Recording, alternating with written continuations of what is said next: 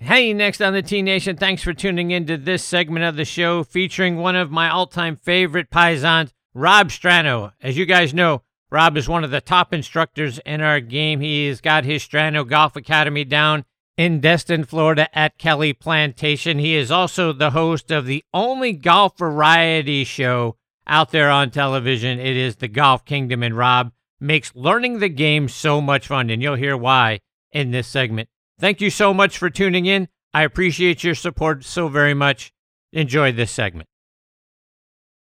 I want to start out tonight by reminding you about our friends at the Macklemore, which is a private resort located just south of Chattanooga, high atop Lookout Mountain, Georgia.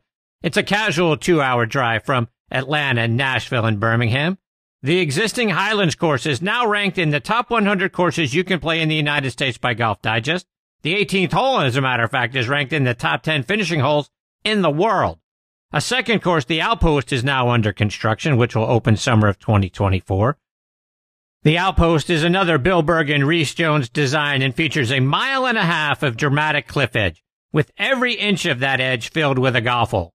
A world-class hotel, Cloudland Lookout Mountain Curio Collection by Hilton, will open spring of 2024. Both the course and the hotel have incredible views into historic Macklemore Cove, 1,200 feet below. You gotta see it to believe it, folks. Stay, dine, and play golf above the clouds at Macklemore. Go online to macklemore.com to book your stay and play package today. Now let's talk grips. I want to tell you about Lambkin grips. Every shot, as you know, has its own unique feel. The trick? Feel comfortable with each one. And comfort is built into the very DNA of Sonar Plus Black Grips.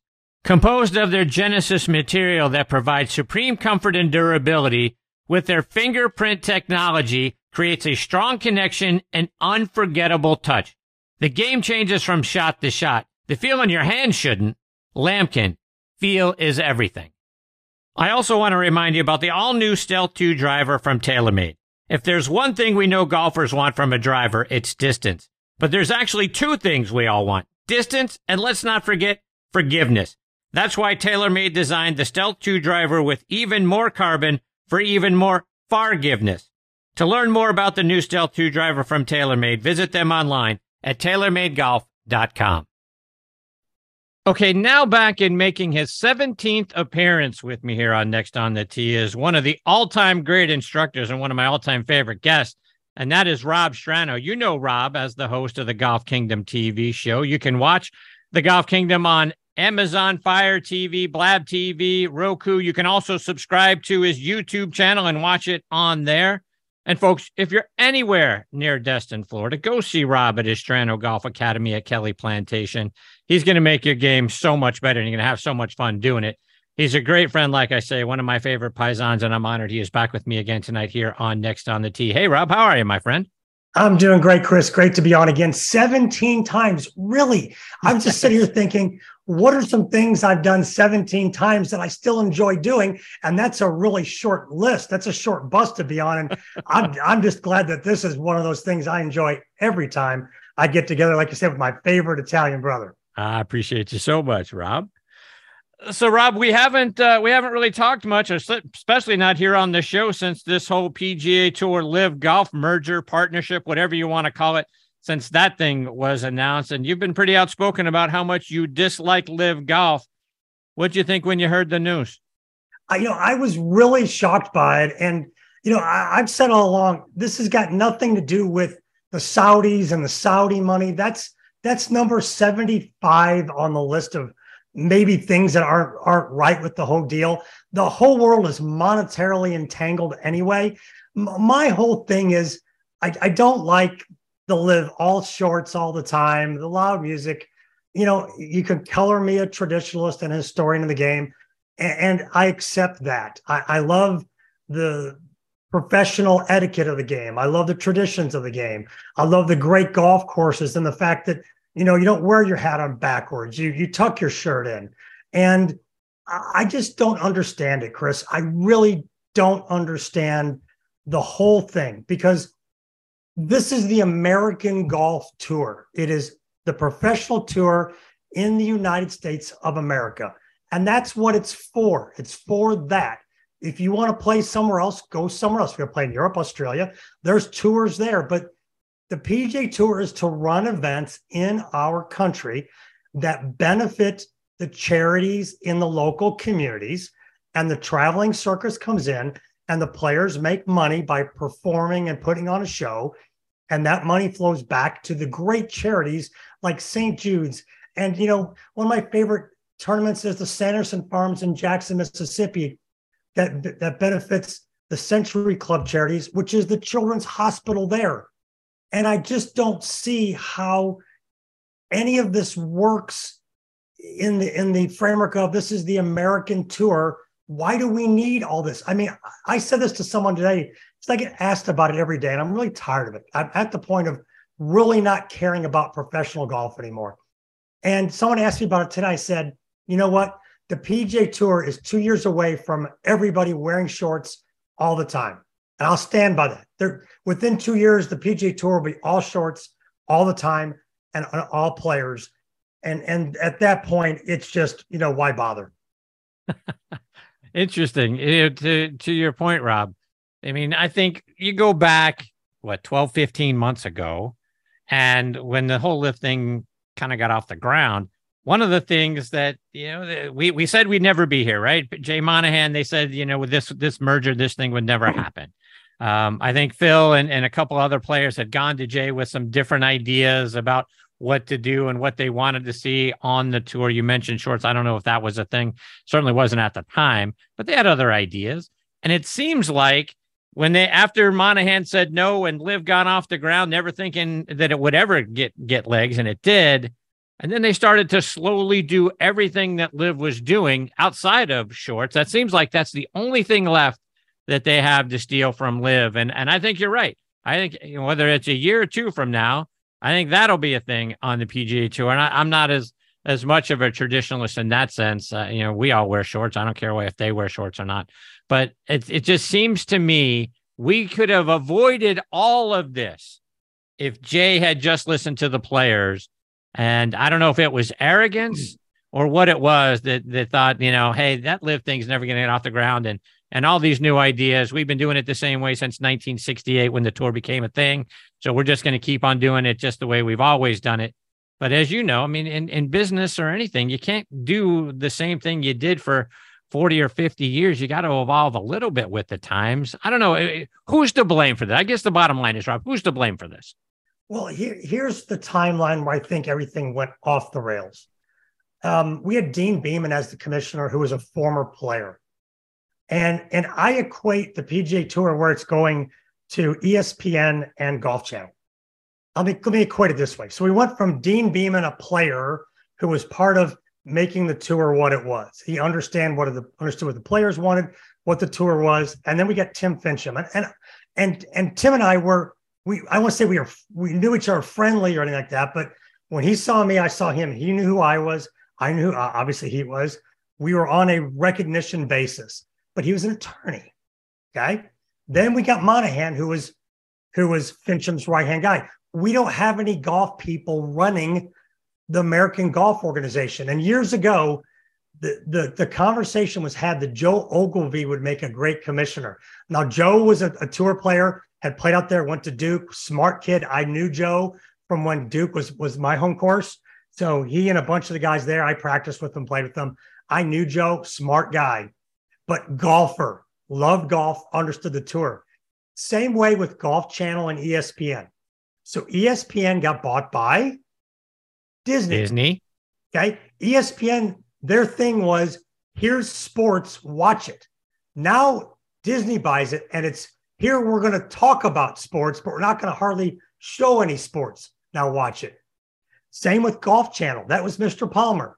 We had golf people running Golf Channel. It was golf, golf, golf. And Comcast bought it, not golf people, corporate. And they've totally, most of the guys I ask or offer comments to me about being a Golf Channel guy, they'll say, I don't even watch Golf Channel anymore. I can't watch it. I don't watch it. And when certain entities get a hold of something that aren't the people that understand what it is, it becomes totally diluted, and you end up with something that you look at it, like I said, in a couple of years, I think you're going to look at the PGA Tour and go, it's going to go the way of NASCAR is what it's going to do. You look at the stands at a NASCAR event right now, and there's nobody there. Nobody there. And what's interesting, I had this thought, Chris, and help me with this.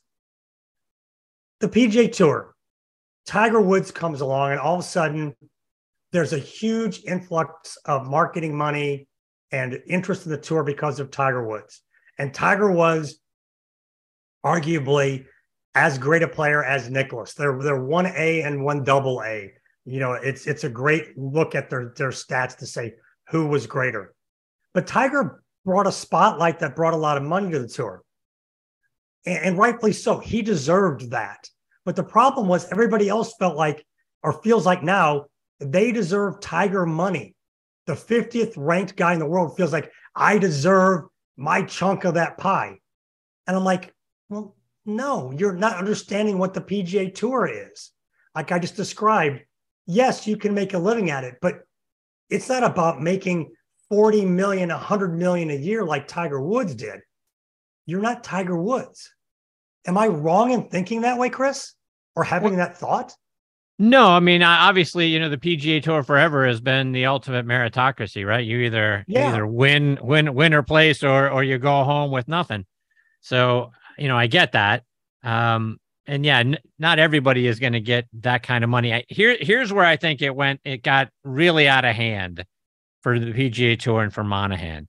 They wanted to do these elevated events, and $20 million purses. I mean, heck, the majors don't even pay out $20 million in purses. Yeah.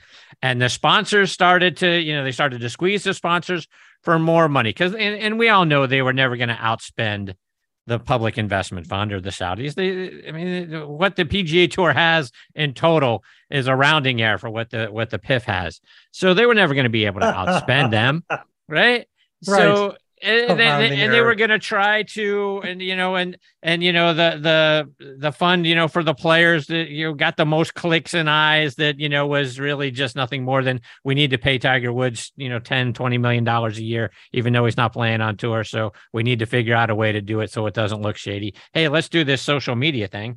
Yeah. So they did that. And, and even when Tiger didn't win and Phil did, they still gave the money to Tiger. So it's, the idea that they were going to continue to have these elevated purses and be able to squeeze sponsors for more and more and more. And we just saw AT&T left to Byron Nelson because they're going to quote unquote focus on, their own tournament at Pebble Beach at the beginning of the year. It was just going to be unsustainable. So what were they going to do? They're going to have all these elevated events that they couldn't afford. And then the PIF was going to spend them into bankruptcy by going to court and dragging it out for as long as they could, and the attorney's fees and all that sort of stuff. And pretty soon the money was going to run out in the reserves, and the PGA Tour was backed into a corner. So what do you do? Well, I mean, they had to, you can't beat them, you join them. It just feels bad to me, Rob. I don't, like I said, I think in my fear is it goes the way of NASCAR where no one cares. And your points on squeezing sponsors, that well is only so deep. Right. And once again, I don't think they read the room correctly. And going to the PIF and the legal side of it, if you're the PGA Tour and you don't want anybody to see your books, well, there's a problem there. Right. Okay. Their books should be open. If they are who they say they are, here's our books. Go ahead. You can look at them. There's nothing we're doing that doesn't match what we've been told to do.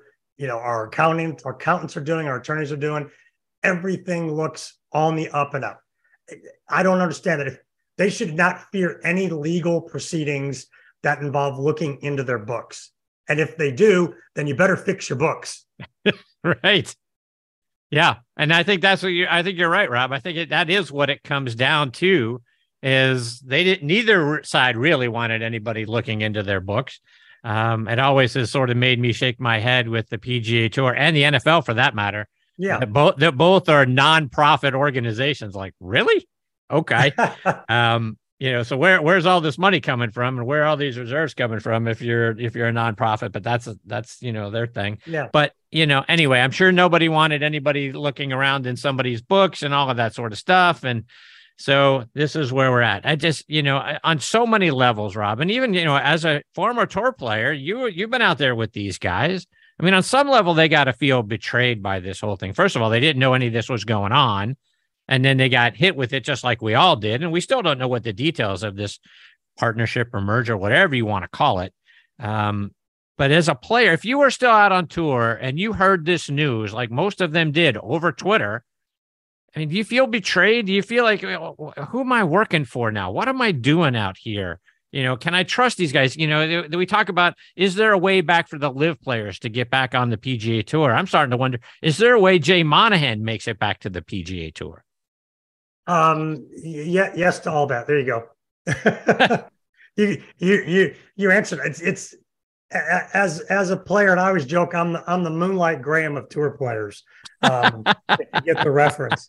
But 100%, yeah. I mean, I'm like, what are we doing? When I was thinking about what we might talk about in the show, I made a list of places the tour doesn't play anymore. Talk about losing your way. There's no event in Chicago. The Western Open used to be a staple of the PGA Tour for the Evans Scholarship Fund in Chicago. There's no event in Chicago. Boston doesn't have an event. They played at Pleasant Valley for years there. There's no event in Boston. There's no event in New York City. They used to play at Westchester every year there. Right. No event in New York City. Nothing. And then you look at other markets like Denver, St. Louis, where I grew up, which is an awesome golf town. Philadelphia. There's all these big markets that they either used to play in, like they used to play the International in Denver, that they don't even go to anymore. And it just, once again, losing your way on what the tour is, who it's for. It's been a slow, just death by 1,000 paper cuts inflicted by the last two commissioners, in my opinion. Mm-hmm.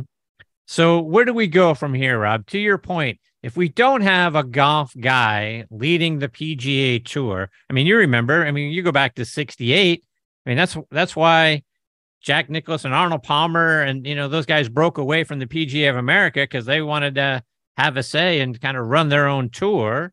And that's how the PGA Tour came about as a wholly owned subsidiary at the time of the PGA of America. Now it's different, but it seems like we do need a guy. And I don't know if Joe Ogilvy is the right guy, but it seems like we need a golf guy, someone who's played on the PGA Tour. Is there a guy out there like that? And I'm not making, I'm not trying to put you on the spot like, yeah, it should be this guy or that guy.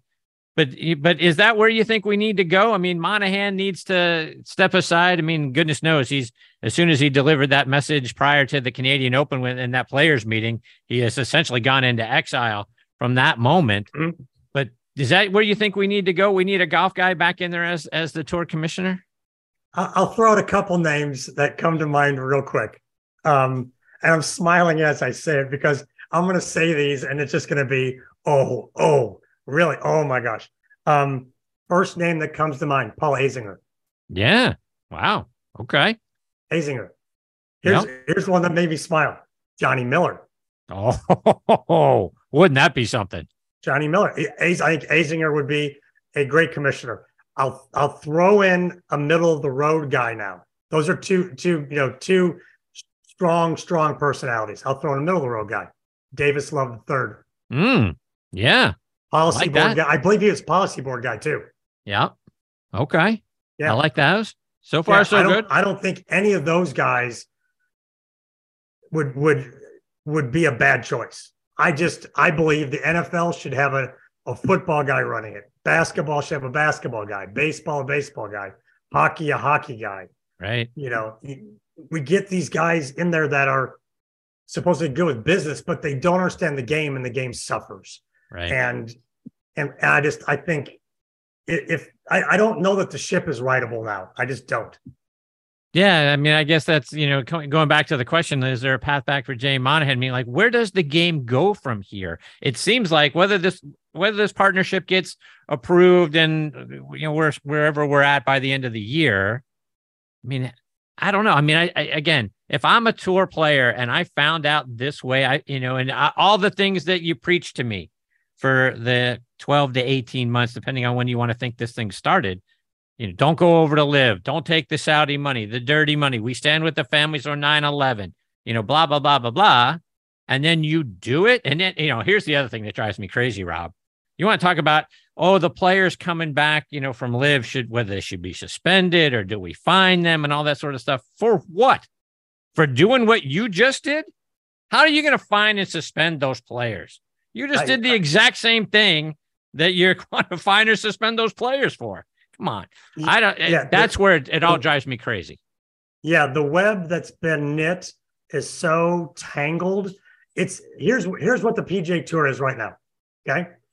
The PGA Tour is, now you got to use a little imagination out there, is a 500 bulb strand of Christmas lights that you threw in a bin and now you've got to untangle it. Yeah. That's a good visual. I like that. That's what it is right now. You're going, I'm just going to throw it away and start over. I'm going to go buy 500 bulb strands. And you're just going, this is a nightmare. Yeah. Yeah. Maybe I should use icicle lights. Those are even worse. I think you're exactly right. It's just a mess. It's a gigantic mess. And I lost interest a while back in it. I mean, Ricky Fowler won this weekend, and you know how much I cared? Not much. I didn't see a minute of it.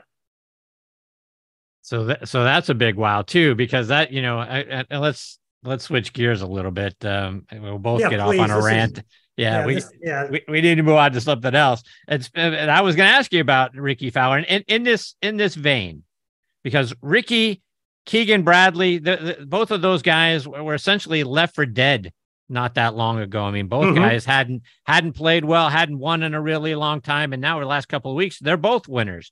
So maybe, not in the vein of what do you think about Ricky's win or Keegan's win, but for all of us, when the game disappears on us and it seems like, we can't hit the ball straight anymore. It's going left and right and we're shanking it and we're doing this, that, and the other thing. When we've lost it, how do you help your students get it back?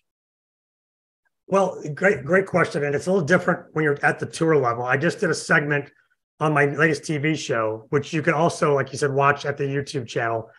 They're all there. I do a segment at the end called Time to Rise, and it was about the Believe sign on Ted Lasso. And tour players, we always believe we're one something away from all of a sudden, boom, here we go. And I tell a funny story about Bill Haas when he won the tour championship, whatever it's been, a dozen years ago now. Growing up with the Haas's and Golbys, I know Bill. So I do an event at Eastlake every year there. And trying to think of Tuesday, there's no spectators allowed. Monday, Tuesday, spectators are allowed. Wednesday only. And then for the tournament. So I'm walking the course, making sure everything is good for my event the next day. And I run into Bill. And he gets up on what is now 16 and hits a shot into the right trees.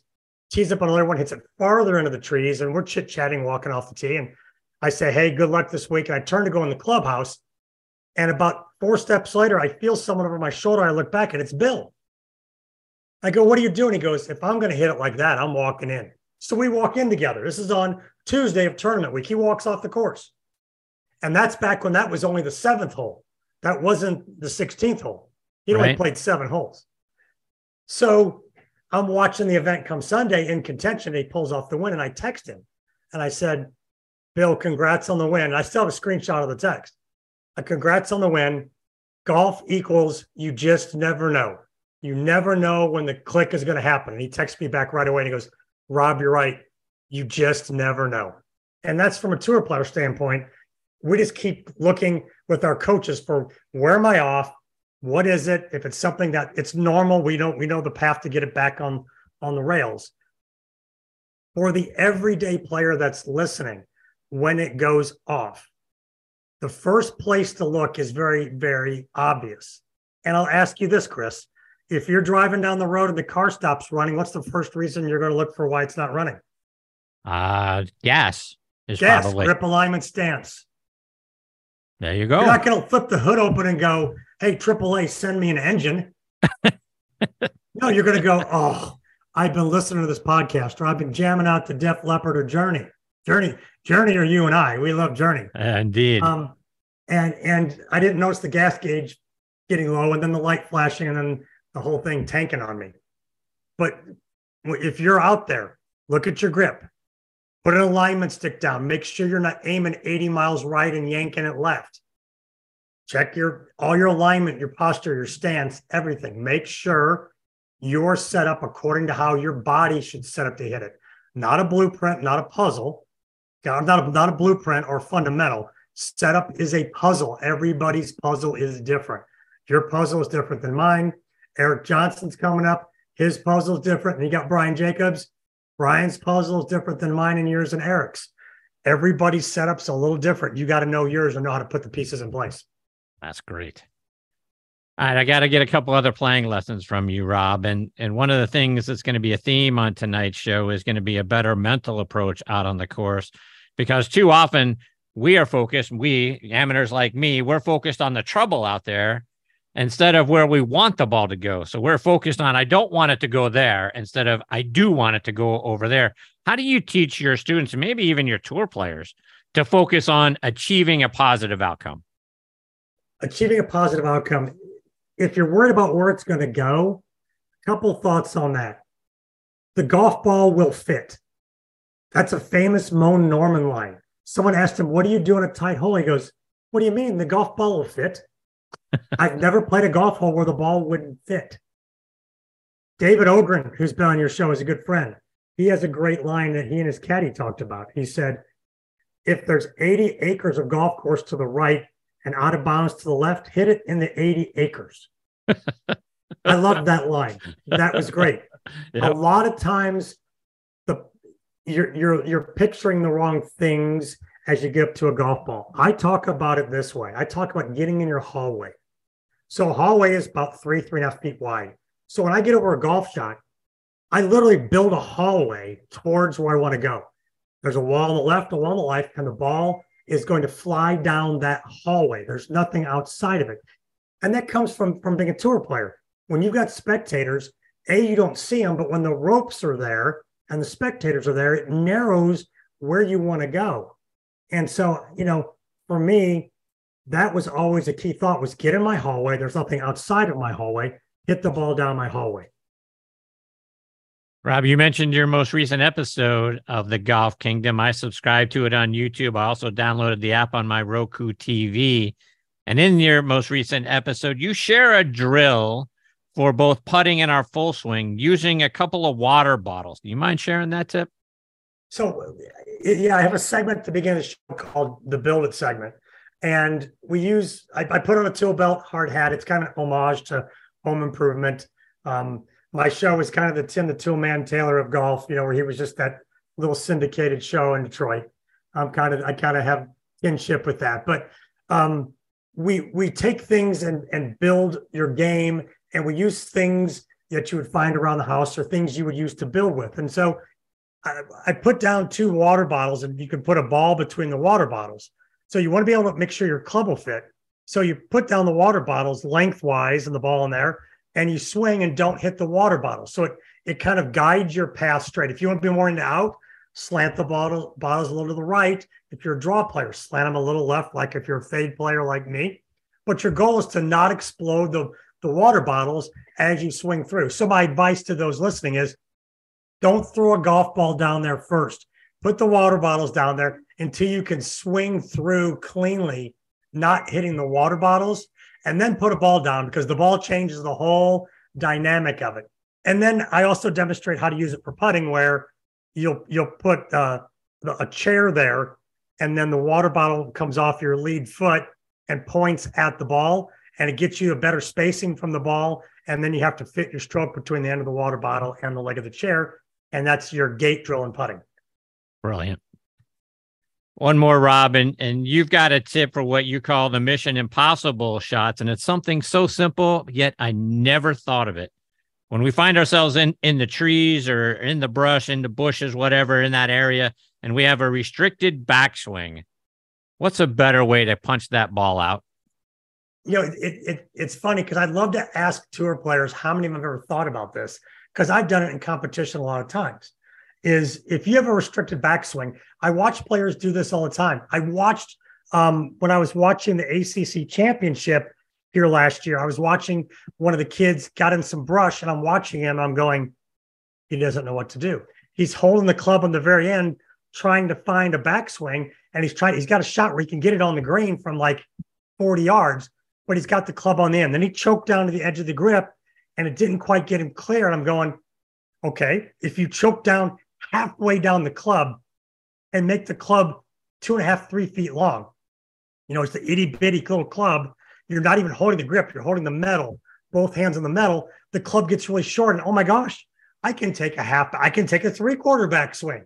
I just have to stay down and through it and hit it with my arms. And you'll be amazed at how much you could punch that ball out and move it, farther than you thought you could. But you got to make the club real short to do it.